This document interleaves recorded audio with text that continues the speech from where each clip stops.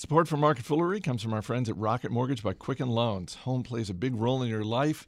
That's why Quicken Loans created Rocket Mortgage. It lets you apply simply and understand the entire mortgage process fully so you can be confident you're getting the right mortgage for you. To get started, go to rocketmortgage.com/fool. It's Monday, August 28th. Welcome to Market Foolery. I'm Chris Hill. Joining me in studio today from $1 Million Portfolio, Jason Moser, and from Industry Focus, Christine Hargis. Happy Monday. Hey, Chris. Happy Monday. Hello. We're going to be talking big-time pharmaceuticals, which is why I went to Christine first thing this morning and begged and pleaded with her to come be on the show. You know how much I hate talking about pharmaceuticals. I saw that come across Twitter this morning, and I thought, I better start digging into this because I have a couple of maybe sort of 50,000-foot thoughts there, but I'm really glad that Christine is here to sort of take this one because it's nice to have an actual people who actually expert know what they're talking about on the show. Yeah, that's how much I love the Market Foolery listeners. I went and got another host to come in and talk. So we're going to talk Merger Monday. We're going to dig into Fitbit and a couple other things. We're going to start with where we were a week ago, which was a week ago, Jason, you and I were talking about the fact that Jeff Immelt, the recently former CEO of General Electric, had emerged as the front runner to be the CEO of Uber. And you and I had a few questions about that. Chief among them for me was, why would Jeff Immelt want to do that when he can probably just kick back and enjoy his retirement? And then the news broke yesterday, sort of middle of the day. Jeff Immelt came out and said he had taken his name out of the running to be CEO. And now we know who it's going to be. It's, and I'm going to botch this pronunciation, so bear with me, Dara Khosrowshahi. I think I got that. I think that's right. Who is currently the CEO of Expedia. Yeah. And has now been tapped to be the CEO of Uber. And shares of Expedia taking a little bit of a hit today.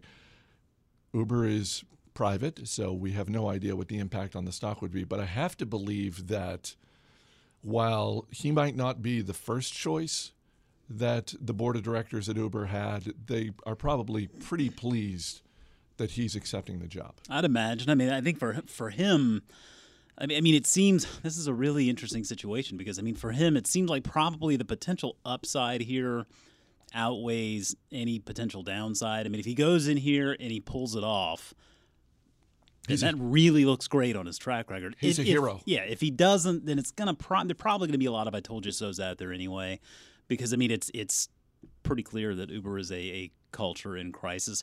I mean, on the flip side, he's been with Expedia for I think about 12 years now. He's done very well. Their shareholders have done very well with him, and he's really I think done a lot of great things with that business. Focused on a huge market opportunity in online travel. They've gone a lot of different directions with it. Now, with that said, I mean, online travel is facing a little bit of a unique situation today with the advent of things like Airbnb.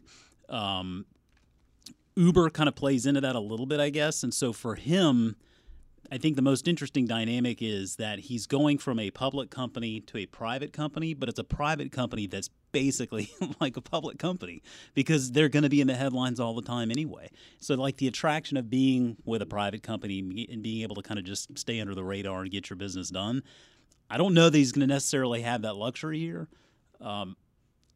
They had to dangle a very big carrot out there to bring him over here. I mean, just in like unvested stock options alone with Expedia, it was something close to like $200 million. So this guy's getting paid in a big way to do this. And money obviously does a lot of the talking. He's still a pretty young guy, has a pretty big family, and so I think he's maybe up for a challenge, and it will be very interesting to see what he does here. Well, and Christine, to that point, even if he's not the first choice, he's smart enough to realize the situation that the board of directors at Uber is in.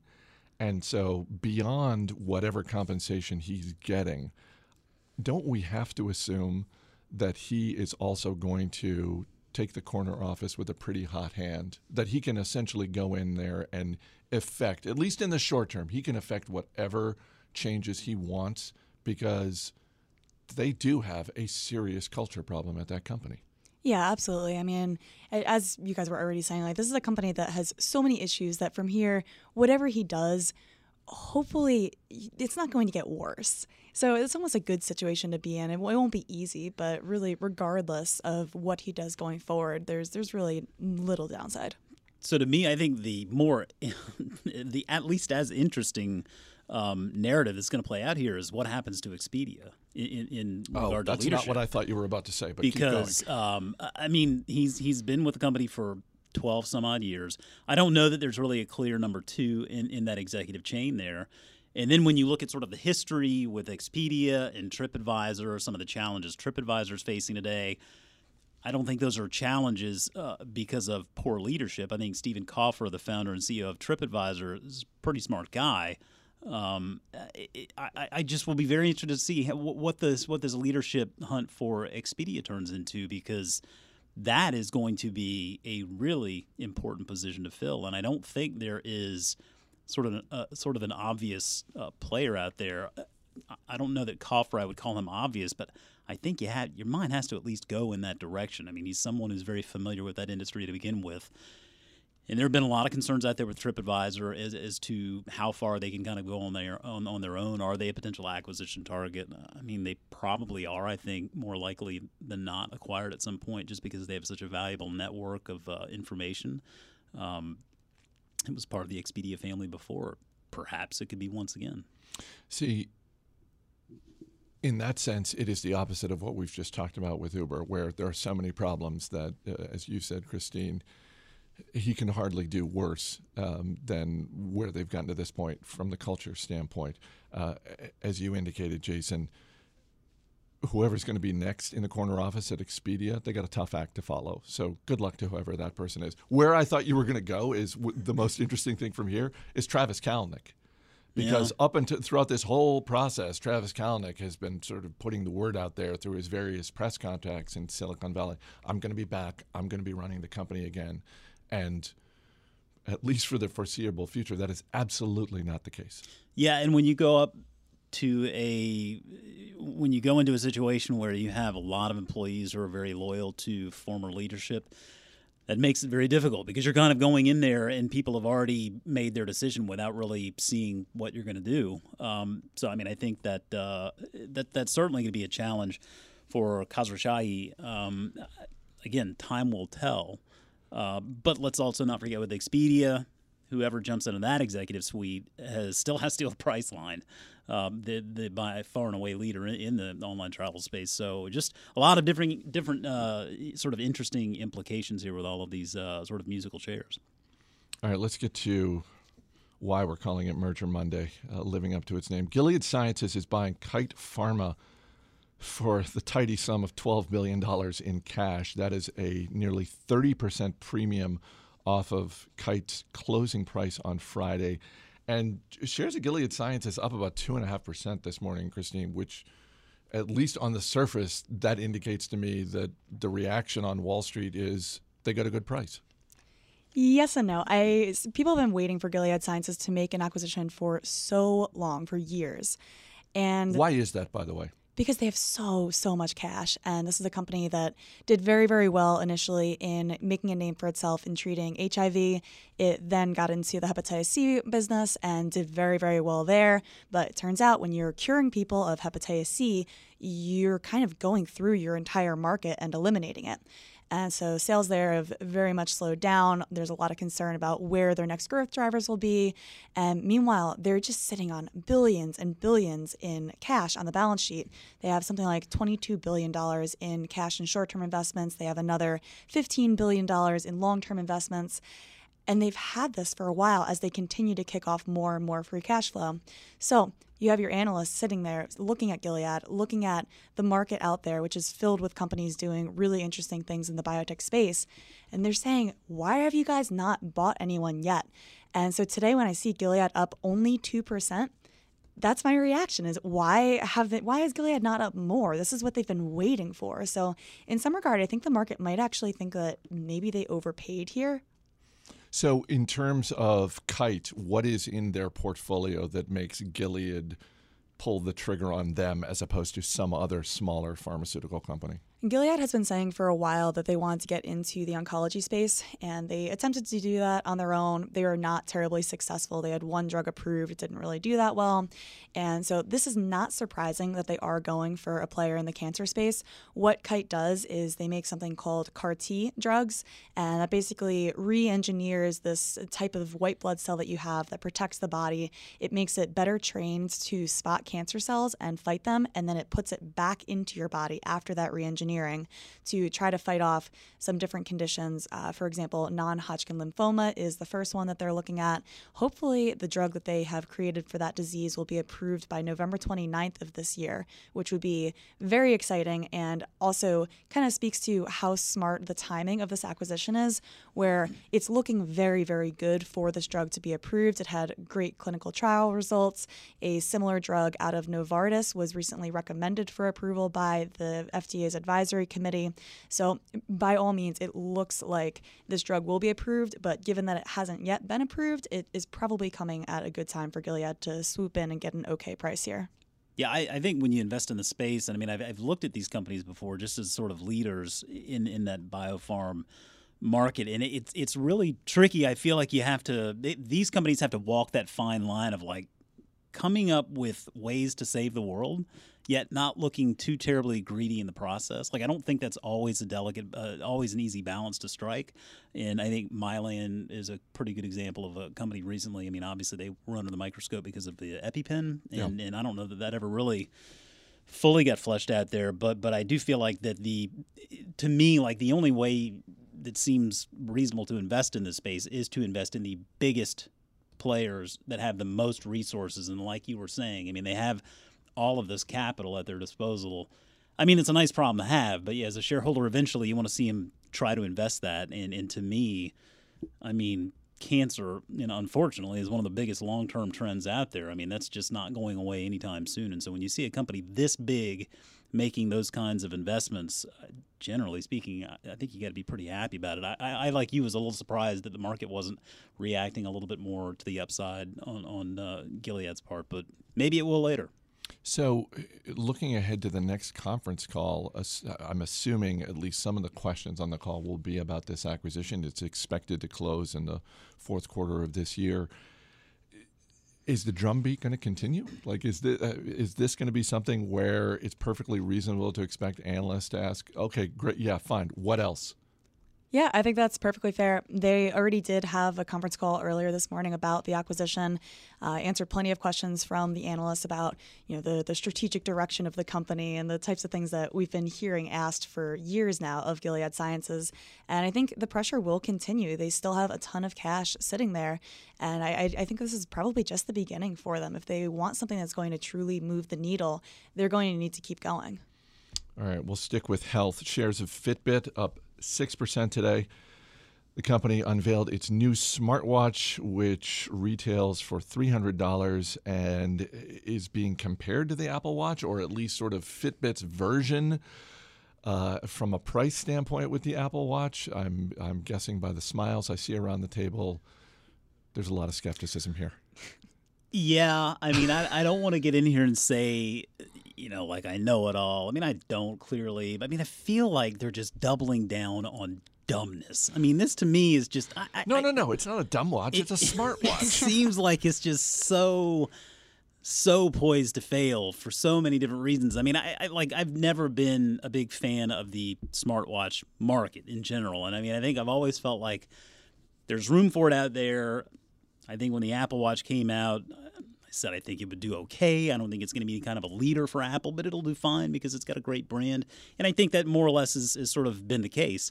To me, like to see Fitbit try to get in there and actually bring a product to market that is more expensive than an Apple device, it is utterly baffling to me. And I just... They already have a reputation for making fairly cheap devices. Like, they're not known for premium hardware like Apple is known for premium hardware. And Apple has already having to concede some on pricing with their smartwatch. So, I mean, maybe this works out. Maybe I'm missing something, and I've tried to think of it from every angle. My prediction is this probably does not meet their expectations.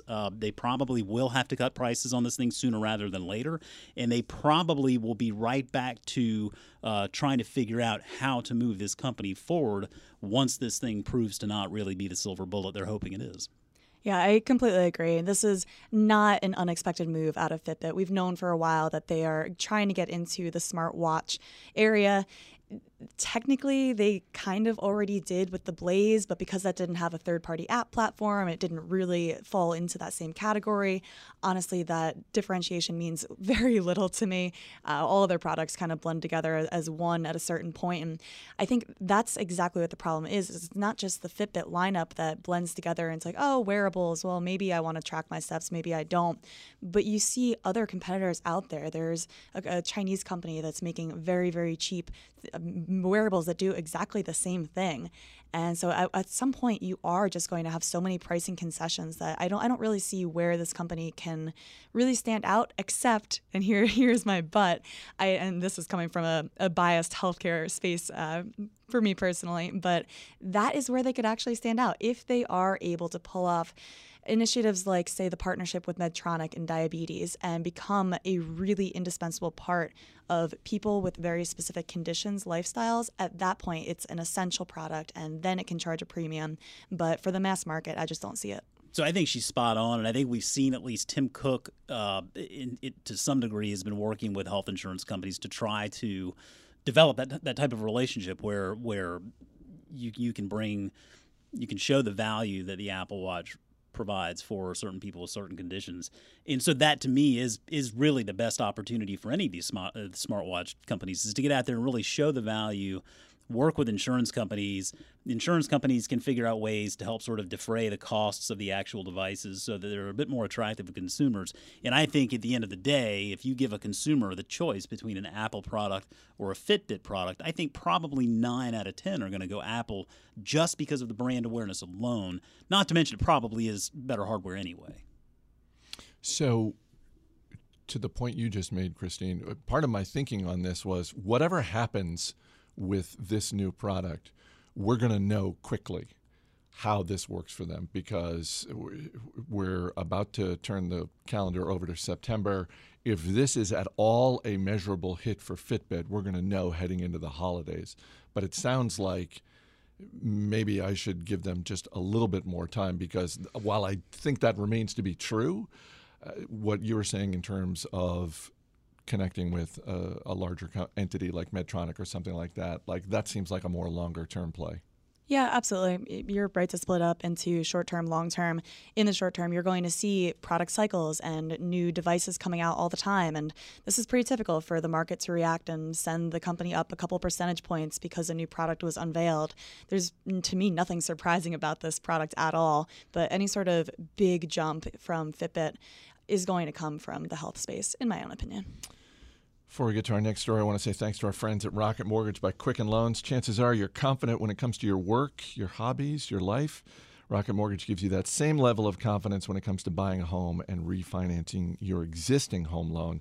Rocket Mortgage is simple. It allows you to fully understand all the details so you can be confident that you're getting the right mortgage for you. And to get started, just go to rocketmortgage.com/fool. That's rocketmortgage.com/fool. Equal housing lender, licensed in all 50 states, NMLS consumeraccess.org, number 3030. As I said last week, one housekeeping note, it's going to be a short week for us here at Market Foolery. Going to be off for the next couple of days, but back on Thursday. But hey, fortunately, there's Industry Focus, which is the other daily podcast here at The Motley Fool. So you can get more Christine Hargis later in the week. And you actually will be getting Michael Douglas with the usual Todd Campbell on Wednesday talking about the Gilead Sciences acquisition. Oh, nice. There you go. An even deeper dive. Amazon officially today became the owner of Whole Foods Market, and Amazon Prime members are going to get discounts. And I want to just go around the table real quick in terms of what discount you would like to get in perpetuity from Whole Foods. But Jason, I got to mention, you right before taping today, you walked down to the Whole Foods which is a couple of blocks from the Fool, shot a little video. What'd you see? Why not? Yeah, I figured it was right there. It's 5 minutes away from HQ, and I really wanted to see if it was going to be anything different whatsoever, or if they just had not got to it yet. And I was a bit surprised. It seems like over the weekend they really put a lot of work in. The two glaring differences are the number one. There was a big tower of echoes, like right when you walk in that produce section. I mean, clearly Amazon Produce and echoes. Hawking their hardware, and that I'm sure will probably sell a few here and there. But I think to me the more glaring difference, and this is just from having gone to that Whole Foods for 7+ years now, there is a tremendous focus on pricing in there now. Like before, they would price items and you could see them visually and it was okay and everything, but they weren't really so obvious. Now when you walk in there, everything is very, very obvious how much it costs, and then furthermore there's like the yellow circle that says you're saving this much money. So cherries, pay $5.99 a pound, you're saving $1.29 or whatever it may be. So that to me was the more glaring difference, was this tremendous focus on pricing, which is obviously in line with Amazon's strategy to begin with. I mean, they want to lower prices and make this more accessible to a greater market. Whether it works out or not, who knows? I mean, I think that it'll certainly create some initial interest. And if that initial interest goes into the store and notices the pricing like I did, perhaps it will bring them back for more, because they certainly, it seemed visually, I mean, they had changed some things around, and the produce section is that first part. When you walk through the store, that's where you walk in, and it really catches your eye. So, yeah, I mean, it's just Monday, but there's a big sign out there touting the relationship of Amazon and Whole Foods now, and so I think this is just the first step of many to come.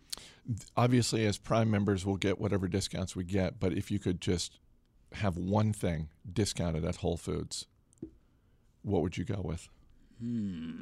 Because I'm sort of tempted between like the stuff that you can just buy every day and the prepared food, that kind of thing. Christine, you're smiling. It sounds like you already have something in mind. Absolutely. So I lately have made the transition from the honey roasted fresh ground peanut butter to the raw unsalted ground almond butter. That sounds terrible. Well, it's not great, but I'm mentally committing to it because I don't want all that sugar in my peanut butter. So I would definitely love to get a discount on this almond butter, which is currently something close to $10 a pound, which is a little bit outrageous. Wow. Okay, I'm going to go in the opposite direction and kind of go for something bad for you. Yes. If I could get like just a steady discount on growlers, I mean, every time you go in there, like just get 30% off of any of the local flavor beers they're pouring at the tap there. That would be pretty cool. I mean, a perpetual discount on growlers, I think that would probably compel me to go there a little bit more often. Have you ever actually filled a growler there? Yes, I have. It works out pretty well. I will say you better plan on drinking that stuff in an evening, because it will go flat sooner rather than later. Let's go to our man behind the glass, Dan Boyd, looking tan, rested, and ready after a week at the Outer Banks, but back behind the glass. Dan, if I offered you in perpetuity a discount at Whole Foods, what are you going with? Beer. I'm going with Jason. Atta baby.